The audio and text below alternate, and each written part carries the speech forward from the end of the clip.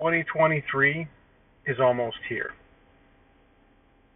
Looking back at statistics in the Toronto GTA area back to 2015, March, April, and May are the months that you want to be on the market. You do not want to miss this March, especially if you've been on the fence and you're not sure about what is going to happen with the market. No one can give you a definitive answer on the Canadian real estate market because it's far too broad, and the same thing goes with Ontario.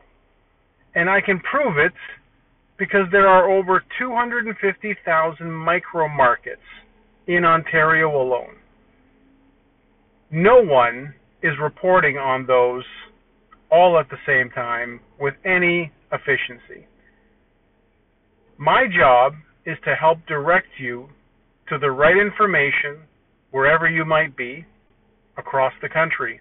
I can ensure you that you'll get the right information, and from that point, you can decide on what you want to do, but you should be checking the pulse of what's going on in your postal code area right now. If you're thinking about a 2023 move, you really should make sure to find out what's going on in that area and not wait. Don't just decide that it might be better for you in the summer. This is one of those decisions that might be uncomfortable, but you also need to make sure that you're doing what's right and what's best. And I'm here to help. Reach out at paul.indrigo@c21.ca for a link to this report that will make all the difference.